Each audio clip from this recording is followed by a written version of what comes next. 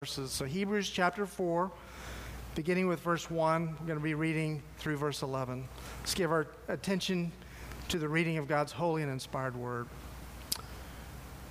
Therefore, since the promise of entering his rest still stands, let us be careful that none of you be found to have fallen short of it. For we also have had the gospel preached to us, just as they did, but the message they heard was of no value to them, because those who heard did not combine it with faith. Now we who have believed enter that rest, just as God has said, so I declared an oath in my anger, they shall never enter my rest. And yet his work has been finished since the creation of the world. For somewhere he has spoken about the seventh day in these words, and on the seventh day God rested from all his work. And again, in the passage above, he says, they shall never enter my rest.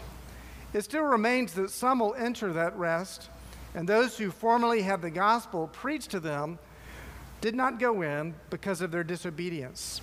Therefore, God again set a certain day, calling it today, when a long time later he spoke through David, as was said before, today, if you hear his voice, do not harden your hearts. For if Joshua had given them rest, God would not have spoken later about another day. There remains then a Sabbath rest for the people of God. For anyone who enters God's rest also rests for his own work, just as God did from his.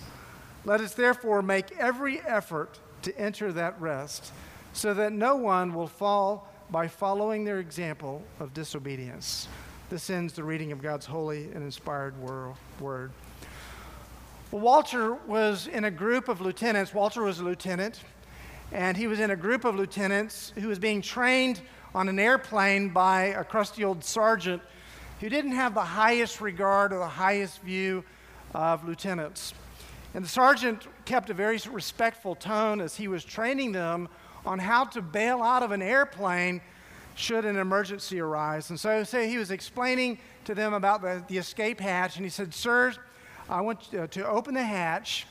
You turn this lever to the right, and then you pull the handle. You got it? And so one of the second lieutenants said, well, Sergeant, what happens if we don't follow that sequence? And the sergeant very patiently said, well, then you hit the hatch handle with this crash axe. And the lieutenant replied, will that open the hatch? And he said, no, but it'll keep your mind very occupied as you guys are crashing into the ground. So, yeah, it's a true story, and it's kind of an amusing story that reminds me of a very sober reality. And that many people that I talk to, I'm a pastor who counsels. I'm the shepherding and counseling pastor at Westminster. That a lot of people that I talk to are just emotionally spent. They're emotionally overdrawn. They're bone weary. They're worn down. They feel like they're hacking away at their problems in life, and their problems won't budge, much like that handle the sergeant was talking about. They feel like that there's got to be an escape hatch in life somewhere, but they just can't find it. Do you ever feel like that? I know some parents who have a little rebellious child in their home, and they think, they have this resolve to outlove this child until the child's resistance just kind of wears down, and that's a beautiful thing. But sometimes they think in life that perhaps this child's rebellion will outlive their love. I have another friend of mine that was facing surgery, and there was a 1 out of a 500,000 chance of a certain type of complication that would come out of this particular surgery, and she got the complication. Where do you find rest in those situations? Where does she find rest in that physical struggle that she has? If all we needed was physical rest, then the Bible would say, thou shalt take a nap. And if all we needed was emotional rest and healing, then the Bible would probably say somewhere in it, thou shalt take a vacation, or thou shalt find a good therapist, even though there's nothing wrong with that. But where do we go for spiritual rest? Ever thought about that? Where do we go to find that ultimately, deeply satisfying rest that our souls long for? How do we seek refuge regarding the deepest life problems at the deepest heart levels? The writer of Hebrews is writing to Jewish Christians, as Carlos has been preaching through and talking about. And these Christians have been hammered. They have been harassed. Many of them have had their property confiscated by the civil authorities and ecclesiastical authorities. And they're discouraged. They're beat down. They're worn down. The question for them is a question for us, is how do we find this refuge? How do we find this rest from the deepest life issues at the deepest heart levels, the rest that our souls long for, the rest that our hearts seek? Well, let's look at the text. I want to kind of look at the text in three components to answer that question. The first answer to that question is we need to look at the warning regarding rest. There's a warning that comes right out of verses 1 and 2 regarding rest. Let's look at the passage again. The writer of Hebrews says, "Therefore, since the promise of entering his rest still stands," there's still a promise out there of rest, "let us be careful that none of you be found to have fallen short of it. For we also have had the gospel preached to us just as they did, but the message they heard was of no value to them because those who heard did not combine it with faith." There's a warning here. And chapter 4 opens with a warning based on Israel's tragic, miserable failures in the wilderness wanderings. They had heard the good news proclaimed to them in the Old Testament. We're going to talk about that in just a moment. But twice in this passage, in verse 2 and verse 6, we see the word gospel in the NIV. If you're following along in the ESV, it says the good news. The word gospel is used in the New Testament, and it literally means good news.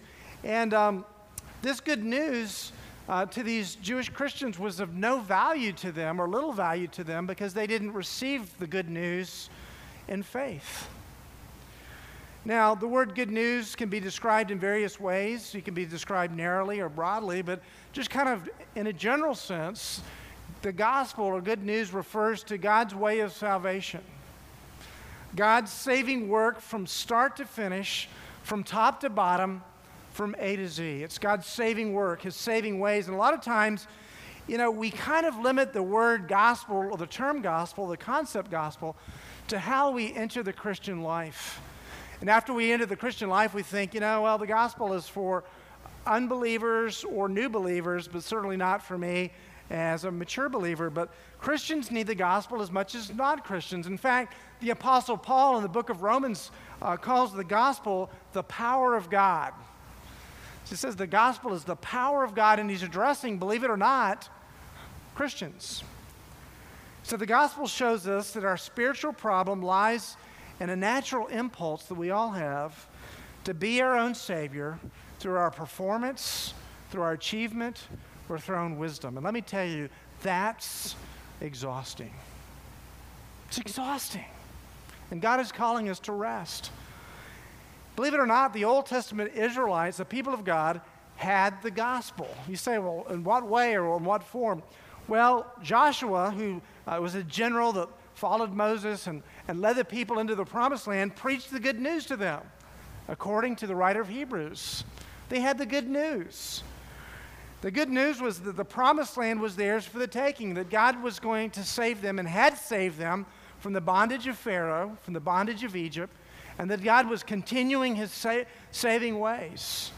In fact, in the book of Numbers, the gospel is explained like this. There's the enemies out there in Canaan, and we're going to swallow them up. In the Hebrew, that literally means that the enemies out there, they're going to become bread for us. If you translated it maybe into our vernacular today, what they're saying is that the God who delivered us from the evil hand of Pharaoh, from the very powerful hand of Pharaoh, okay, these enemies, for God, piece of cake. They'll become bread for us. They'll become cake for us. God can do it. And you know what the response of the Israelites was? God's out of his mind. We're out here. The wilderness is horrible. We're tired. We're worn down. We're weary. And God is out of their mind. And they're forgetting, this is absolutely amazing considering the fact that God saved them from 400 years of bondage and slavery. And you should have seen the celebration after God took them out of Egypt, set them apart, destroyed the armies of Egypt. You should have seen the celebration that took place. I mean, this was no Presbyterian worship service. There was singing, there was dancing, there was a great party going on. They were singing this word, the horse and the rider fell into the sea. God did it. He rescued us. He delivered us. He destroyed our enemies. He had pity on us. That's good news that we can preach to our hearts. And all of those people that were dancing in the wilderness and singing the horse and rider fell into the sea. None of them entered the promised land.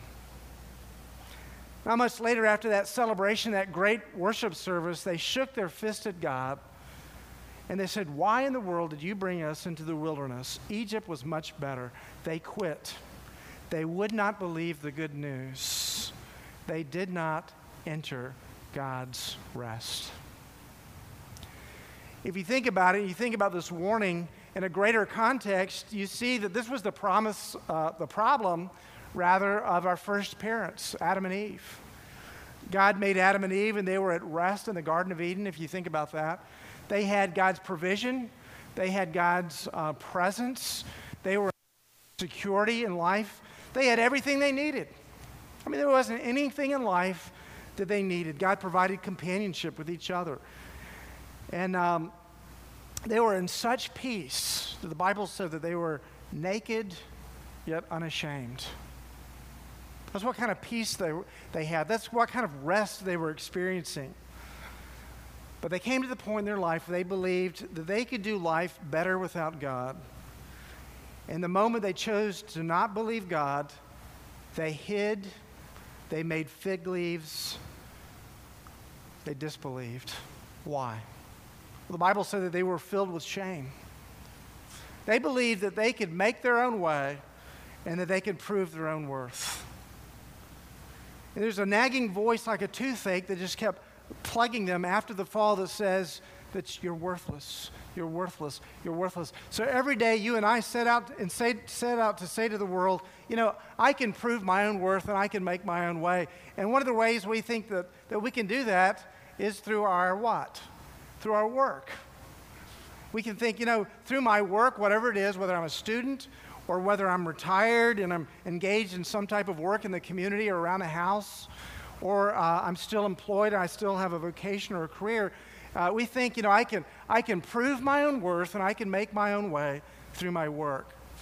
And maybe for some people, it's to have nice things, and there's nothing inherently wrong with having nice things. And perhaps for some people, it's to have a title, some kind of title attached to their name, maybe doctor or director or administrator, some nice title. Or maybe it's just simply because you want to do some nice things, to do some good, so that it will tell you that you're not a nobody. Remember the movie Rocky? I know that kind of dates me. It's one of my favorite movies. I know they're kind of cheesy, but I like all the Rocky movies, and I like the music, kind of motivational. And you remember what Rocky was? He was driven to go the distance with Apostle Creed. Why? So that what did he say? He wanted to go the distance with the Apollo Creed because what? So that he could prove to himself that he's not a what? Come on, Rocky fans, that I'm not a bum. Okay? There's nothing wrong with hard work, but the problem is often why we work. What about, on the flip side, what about Apollo Creed? That he tried to silence that nagging toothache, that silent voice that says, you're worthless, you're worthless, you're worthless. How did he do that?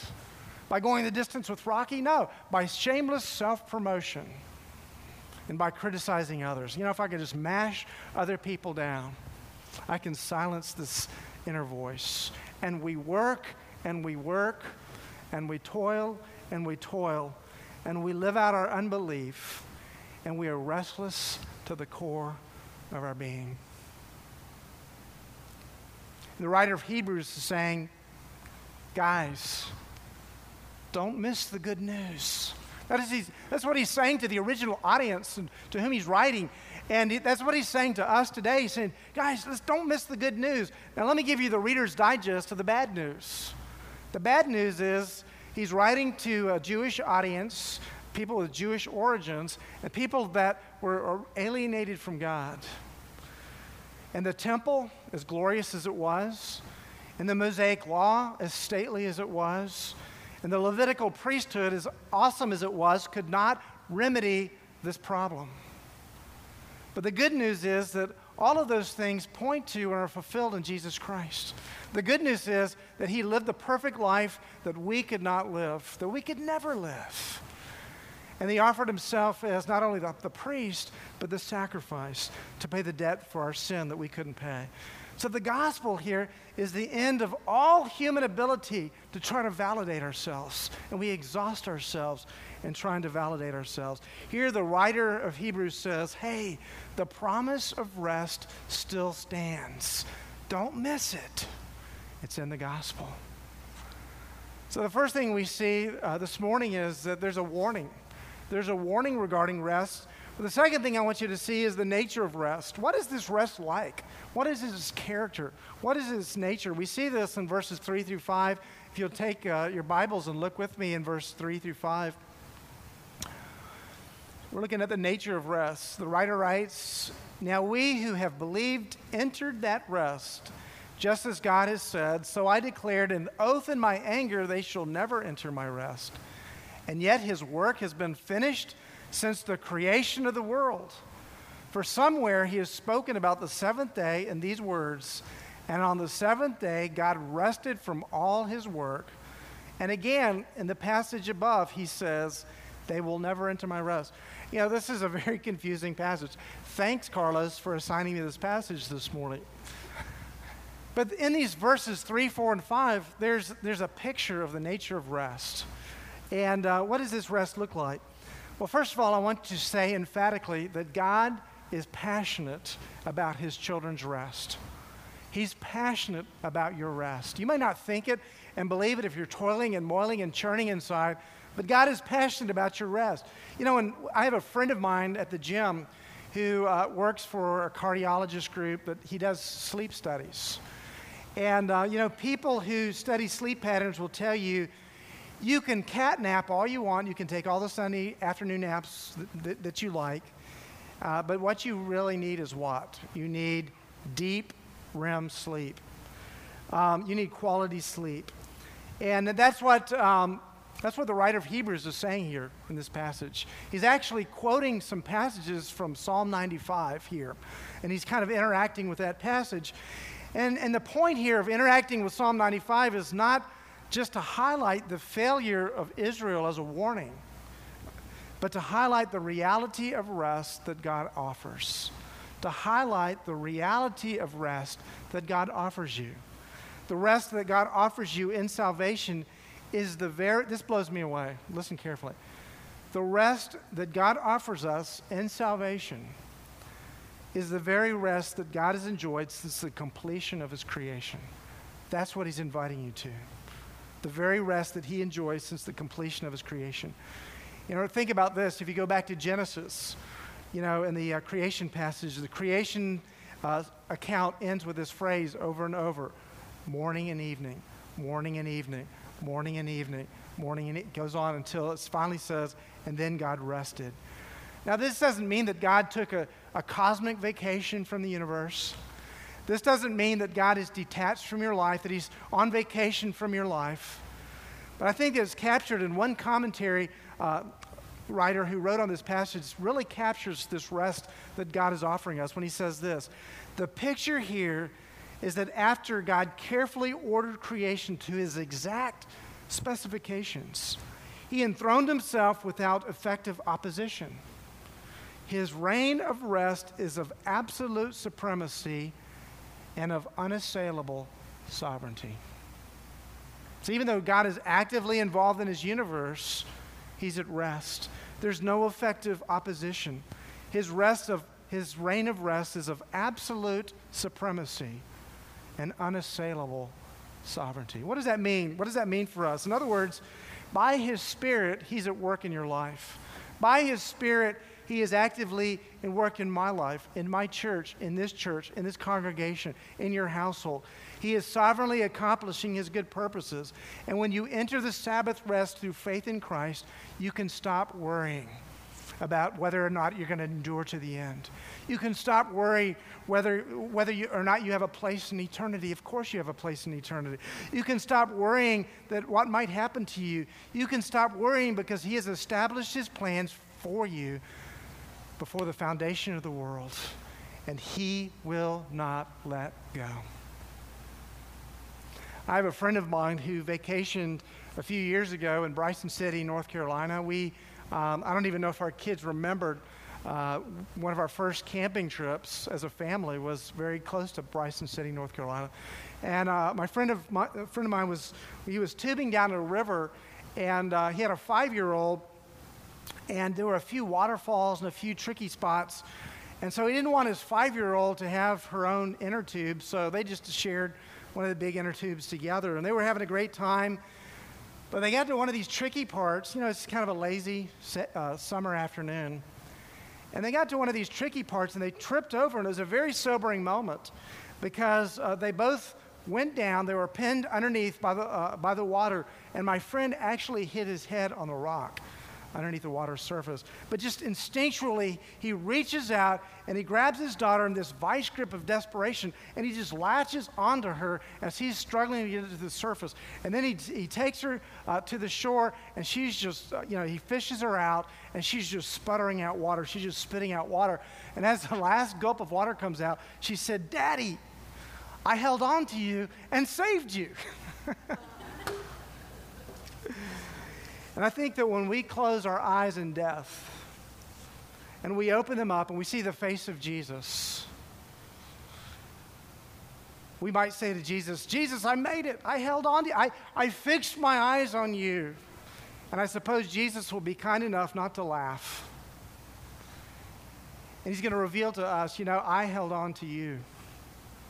And every time you went under, I held on to you. And I've always held on to you. Richard Phillips says in this amazing comment about God's saving rest, he says, salvation rest, listen to this, is living in God's presence, feeling the warmth of his love, and trusting the strength of his hands to hold you forever. There's not a deeper rest that you can find on planet Earth.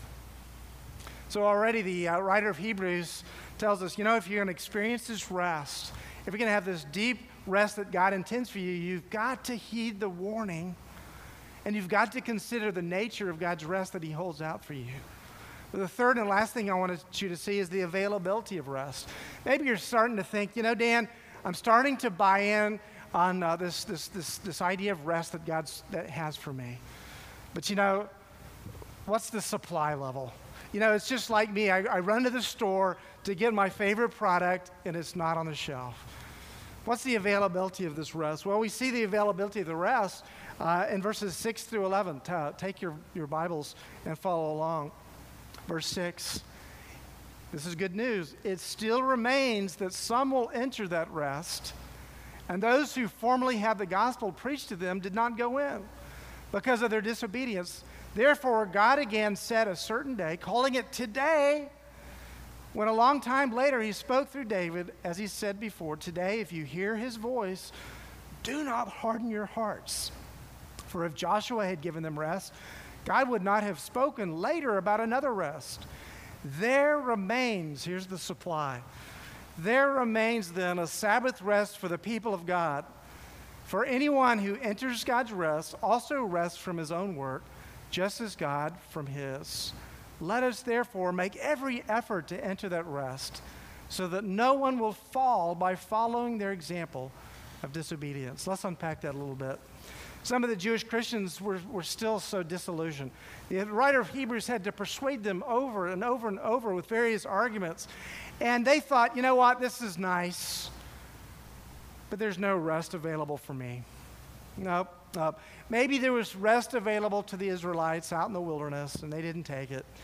And maybe there was rest offered through the words of David in the day in which King David lived and penned these nice words from Psalm 95. But for us, nah, it's not available. I'm still toiling and moiling in my heart. But the writer is emphatic here, and it's almost staccato-like. He's driving home a point. The word rest occurs 5 times in this passage we just read. Rest, rest, rest, rest, rest. He wants us to get the point. And one of the reasons that we are, that we still honor Sunday today as a day set apart is that it is a sign that points to an ultimate rest to come, where there is no more sickness, there is no more sorrow, and there is no more sin. Can you imagine that? Can you imagine a day when you are unable to sin? Think about that. It's glorious. At present, we struggle, don't we? We have a lot of struggles in our life. Don't we? We struggle against sin. We struggle against temptations that come our way. And we struggle against suffering. Everyone in this room suffers in some way. And Jesus didn't sugarcoat life when he said, in this world, right before his departure, he said, in this world you will have many troubles. But then he says, take heart, for I've overcome the world. I'm not leaving you. I am not letting go. I had a friend of mine who died, I guess it's been 2 years now. And Richard was a very unique guy. He was a Marine pilot in Vietnam. He was highly skilled and highly trained. He went on special operations all over the world that he couldn't share and talk about. And he was the most highly trained helicopter and airplane pilot in our country.